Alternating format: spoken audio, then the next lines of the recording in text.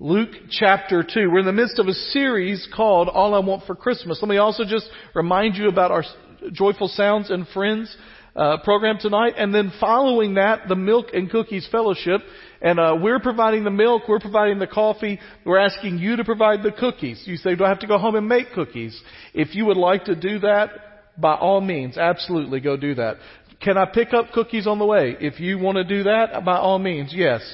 It's just, if you don't bring cookies, we don't have a Milk and Cookies Fellowship. We have a milk fellowship, which doesn't sound near as fun, right? And so, ask you to bring that. Come be a part of the program. It's an awesome program. Joyful Sounds and Friends. They've been working on it. People say, who are the friends? Well, Joyful Sounds meets on a regular basis. For the program tonight, they get some friends to join them and to be a part of it. And it's an exciting time. So make sure you're here for that. We're in the midst of this series called All I Want for Christmas, and we talked last week that phrase has become synonymous now with a song, which, by the way, I don't know if you heard this week, but was not number one this year on the holiday charts. It was a song by like a 13-year-old that was number one. It's just 65 years after she released it. Brenda Lee had the number one song in the nation this week with Rockin' Around the Christmas Tree. But we had already started to do this series on All I Want for Christmas, and so I didn't want to change that, right? So All I Want for Christmas, and we talked about what we'd fill that in with. And maybe for you, there are some things that you want for Christmas this year that if you really made a list, and I know as we get older, we're like, just whatever, you don't have anything. But if you really thought about it, there would be some things that you would say, man, if I could get one thing this Christmas, it would be this. And last week we talked about the need we have for hope. Well, this week, as we've already heard in our Advent reading, we're talking about joy. All I want for Christmas is joy. And here's what I want to do today. We're going to get to the shepherds in just a moment, but before we do that, I want to set the scene to make us realize something. Because I think sometimes in our description of joy, we miss out on an important component of the joy that we have in Christ. I mean, after all, that's the only place. I'm going to spoil the sermon for you. The only place you can find true joy is in Christ. But sometimes we miss out on the fact that our joy in Christ is possible only because of Christ's joy in us. That He loves us. He is joyful about us. And we talk a lot about Christ's love, but we don't talk as much about His joy in us. Now I want to take you to a couple of places in Scripture before we get to the shepherds to show you this joy that Jesus has in us. And the first is in Hebrews chapter 12. Familiar passage. Many of you know this. You've heard this. I've preached on this multiple times. Therefore, since we have such a large cloud of witnesses surrounding us, let us lay aside every hindrance and the sin that so easily ensnares us. Let us run with endurance the race that lies before us, keeping our eyes on Jesus, the pioneer and perfecter of our faith. Just to say something to you real quick. That's one of those I memorized in the NIV. It's hard for me to read it in another one. I get my words twisted up, right? But I want you to notice this. For the joy that lay before Him. All right, just to be clear, who is Him? Jesus. For the joy that lay before Jesus, He, Jesus, endured the cross, despising the shame, and sat down at the right hand on the throne of God. So, there's this joy that lay before Him. We'll get to that in a minute. But because of the joy that He had that lay before Him, He endured the cross. The most horrific, embarrassing, violent way for someone to be killed. I would say that not just in their time frame, but modern man has not come up with anything that rivals it either. He didn't endure just death. He endured death on the cross. When I was a youth, I went to a youth camp. And the Thursday night sermon when we were going home on Friday, the one that at youth camp everything builds towards, Thursday night, decision night, this is it. And I remember for about 25 minutes, the speaker, I don't remember who the speaker was, spent 25 minutes describing the agony of the cross. The lashings, the flesh being torn, the crown of thorns piercing into his head, the suffocation that happened, the breaking of the legs that was normal but didn't happen with Jesus. Like the whole thing. And I remember in that moment just being horrified that Jesus endured that for me. But here it tells us that he endured it for what? The joy that lay before him. Let me ask you this question. What was that joy that lay before him because of the cross? A couple of things. First of all, Romans tells us that God, who had looked over sin in the past, would not be, and that he would be just in his judgment because a sacrifice had been given that was right and complete and full. So part of it is the justification or the atonement that allowed God to look at our sins as if they never happened, our justification, which means the joy set before him was a relationship with us. His joy is you. Old Testament. Zephaniah. A lot of y'all have been doing your devotionals all the time in Zephaniah. Chapter 3, verse 17 says, "The Lord your God is among you." This was written to a people, a prophecy of the coming day of the Lord, and that the Lord would destroy his enemies. He would lift up his people. And it says, "The Lord your God is among you, a warrior who saves. He will rejoice over you with gladness."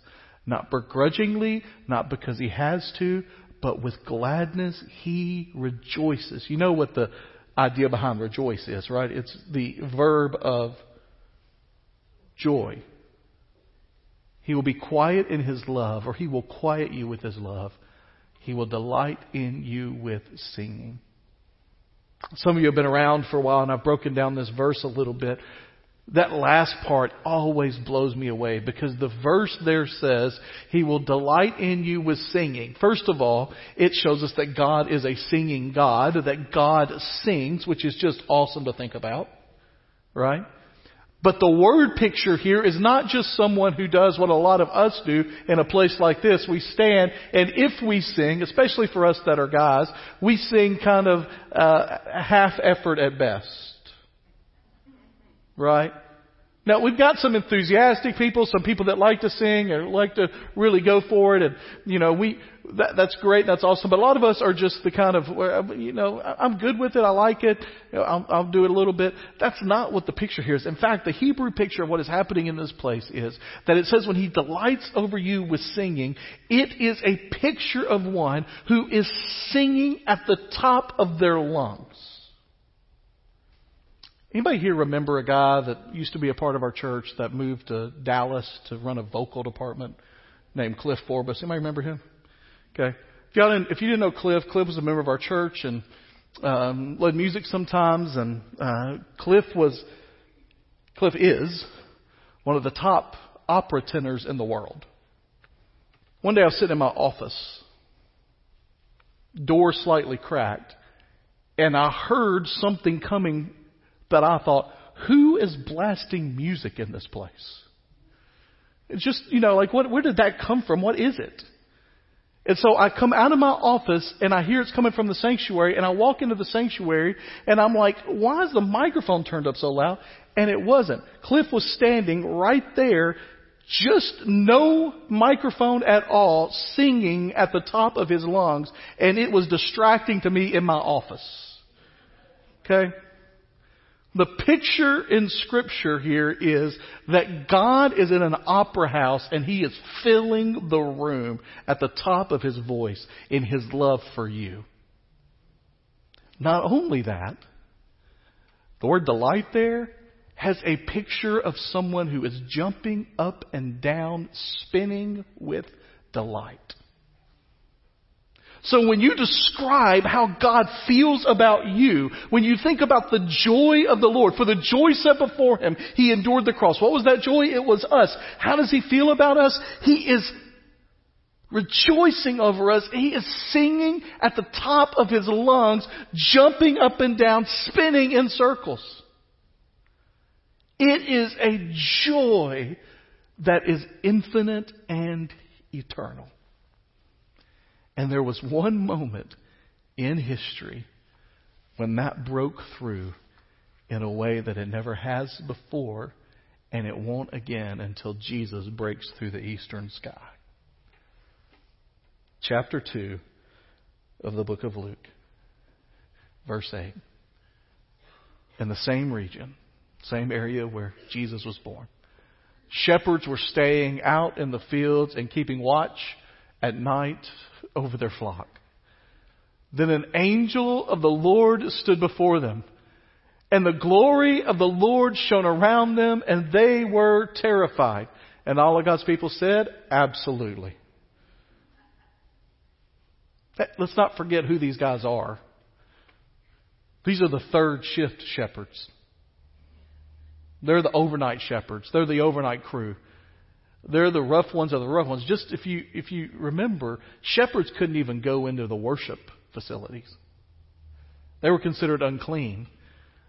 And I don't know how they drew straws, but if you drew the night shift, either you did something wrong or you were really unlucky. Because what was the hardest time of night to keep the sheep settled and nothing away from them? I mean, everything away from them. It was night. And in the midst of that, suddenly an angel appears. Verse 10 says, don't be afraid. Look, I proclaim to you what? Good news of great joy. The word for great there in the original language is literally mega. Mega joy. That will be for all the people. Today in the city of David, a Savior was born to you who was the Messiah, the Lord. This little phrase, these little moment, or this moment, gives us a picture, if you will, of the way God loves us and rejoices in us. First of all, He rejoices in surprising us. I'm gonna go out on a limb here that I don't think really is that far out on a limb. I don't think there have ever been in the history of the world a group of people more surprised than the shepherds were that night. On their bingo card, I'm sure they had bingo back in the first century, right? Angels appearing to us to announce the birth of the Savior was not on there. Complete and utter shock. Right? Like, what in the world just happened? And anybody here somebody that likes pulling a surprise on other people?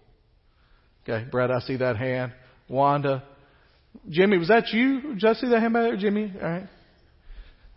So it's like when you pull off a surprise birthday party and the person walks in and they're genuinely shocked and don't do the, oh my goodness, I did not realize this was happening tonight. Like when they're generally shocked, or like a jump scare. Anybody like to surprise somebody? Do that or shock somebody, right? My dad told the story when he was growing up. His brother was walking in one night, and my dad hid in the closet. And his brother Chris had come in late, and as Chris walked by the closet, Dad just stuck his hand out of the closet and put it on his shoulder, and Chris fainted right there on the floor. Right? And Dad said it was one of his favorite moments in his life. I imagine that God was smiling when the shepherds were shocked. He planned it for them.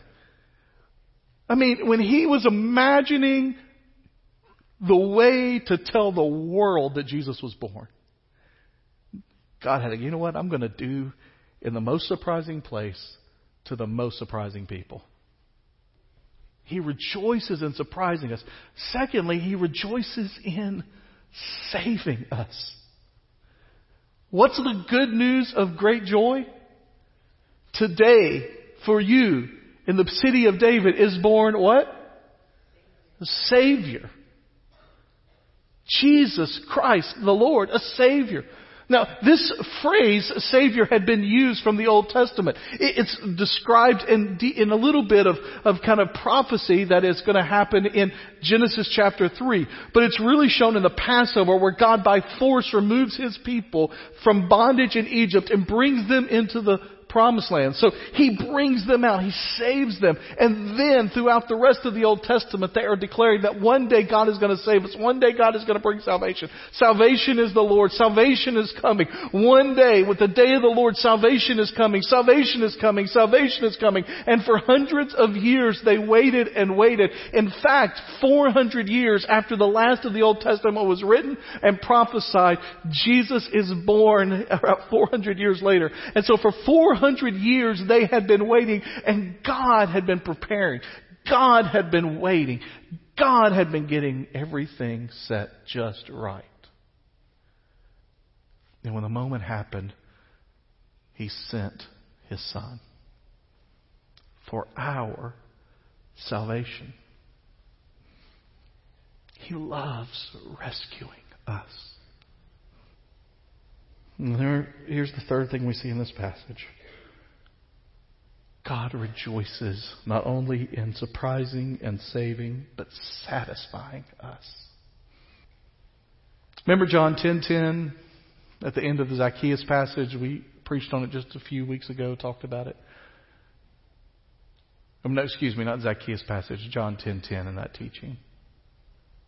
He says that the thief comes to steal, kill, and destroy, but I have come what? To give life and give it what? Abundantly. To the fullest, to the absolute best. One of the most significant phrases that impacted my life outside of Scripture happened in January of 1997. I was sitting listening to a sermon with a group of 2,500 college students in Austin, Texas. And the speaker for that day said to us, God is most glorified in you when you are most satisfied in Him. When our lives are completely satisfied by the Lord, that is when we were living our ultimate life. And that is where we find joy. The shepherds out in a field, unaware of what was coming, did not realize that God's joy was going to break through, and the coming of joy was in a manger in Bethlehem. And the world has never been the same since. Here's my question to you today as we finish. Have you experienced that joy? Have you experienced the joy of knowing the Savior, first of all? Have you experienced the joy of being saved, of knowing Jesus as your Lord and Savior, of having Him enter into your life and change you forever? Secondly, if you're a believer, have you experienced joy? I'm not talking about happiness. I'm not talking about good feeling. I'm talking about joy. Joy is the ability to stand firm and to have that sense of everything's okay in the midst of the most difficult times of life. Happiness is often there, and sometimes there's not a distinction that great between them, but happiness in general is that which is fleeting, which is there for a moment, which is there for a time, which is there just briefly. But joy is what lasts. Joy is what allowed me this summer to stand in the pulpit of my home church with my Father's body laying before me and proclaim through tears the goodness and the greatness of our God. It's what gives us hope even when we look at a world that seems to be crumbling all around us. It's what gives us the vision to keep going even when life is excruciatingly tough. Because we have a joy that comes from a God who rejoices in us. So what do we do with all of that? What's our goal in life with all of that? Our goal ultimately is just to simply rejoice and give praise to God for the good news of great joy. Rejoice in the news of great joy. I just wonder today if you are experiencing that joy. This Christmas season, in the midst of everything else going on, in the midst of all that is happening around us, are you able to experience the joy of Christ? Are you able to focus on Him? Are you able to fill your life with Him? And if so, how can we, like the shepherds, carry that to someone else? One of my favorite things about the shepherds in this story, and we won't go down and read that whole scripture, but one of my favorite things about shepherds in this whole story is that the shepherds were the first evangelists that ever lived. These guys that weren't allowed to walk into a temple or a synagogue were the first to tell people that the Savior had been born. And all that means for us is that there is not a single person in this room that is beyond the reach of God, and not a single person in this room that God doesn't rejoice over. See, it's easy to say, yeah, I know that spinning around in circles, singing at the top of his lungs, joy of God, but that's for other people. But Scripture makes it clear it's for all of us. And that He offers us the opportunity to experience that joy if we will but accept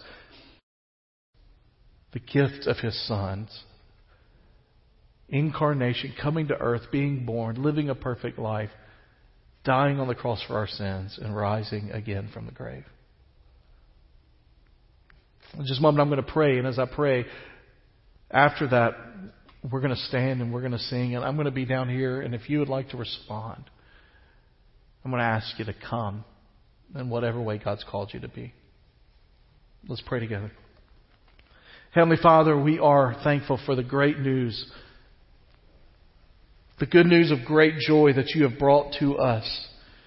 We pray, Lord, that you would give us wisdom as we seek to live that out, to live a life of joy, to live a life of commitment to you, to give thanks for the way that you love us, and to shine forth your light to those around us.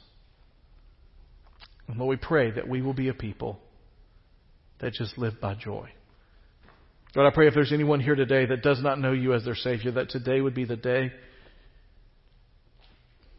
and that they would understand who you are, what you've called us to do, and Lord, for the first time ever maybe, that they would accept you as their Savior. In Jesus' name I pray. Amen.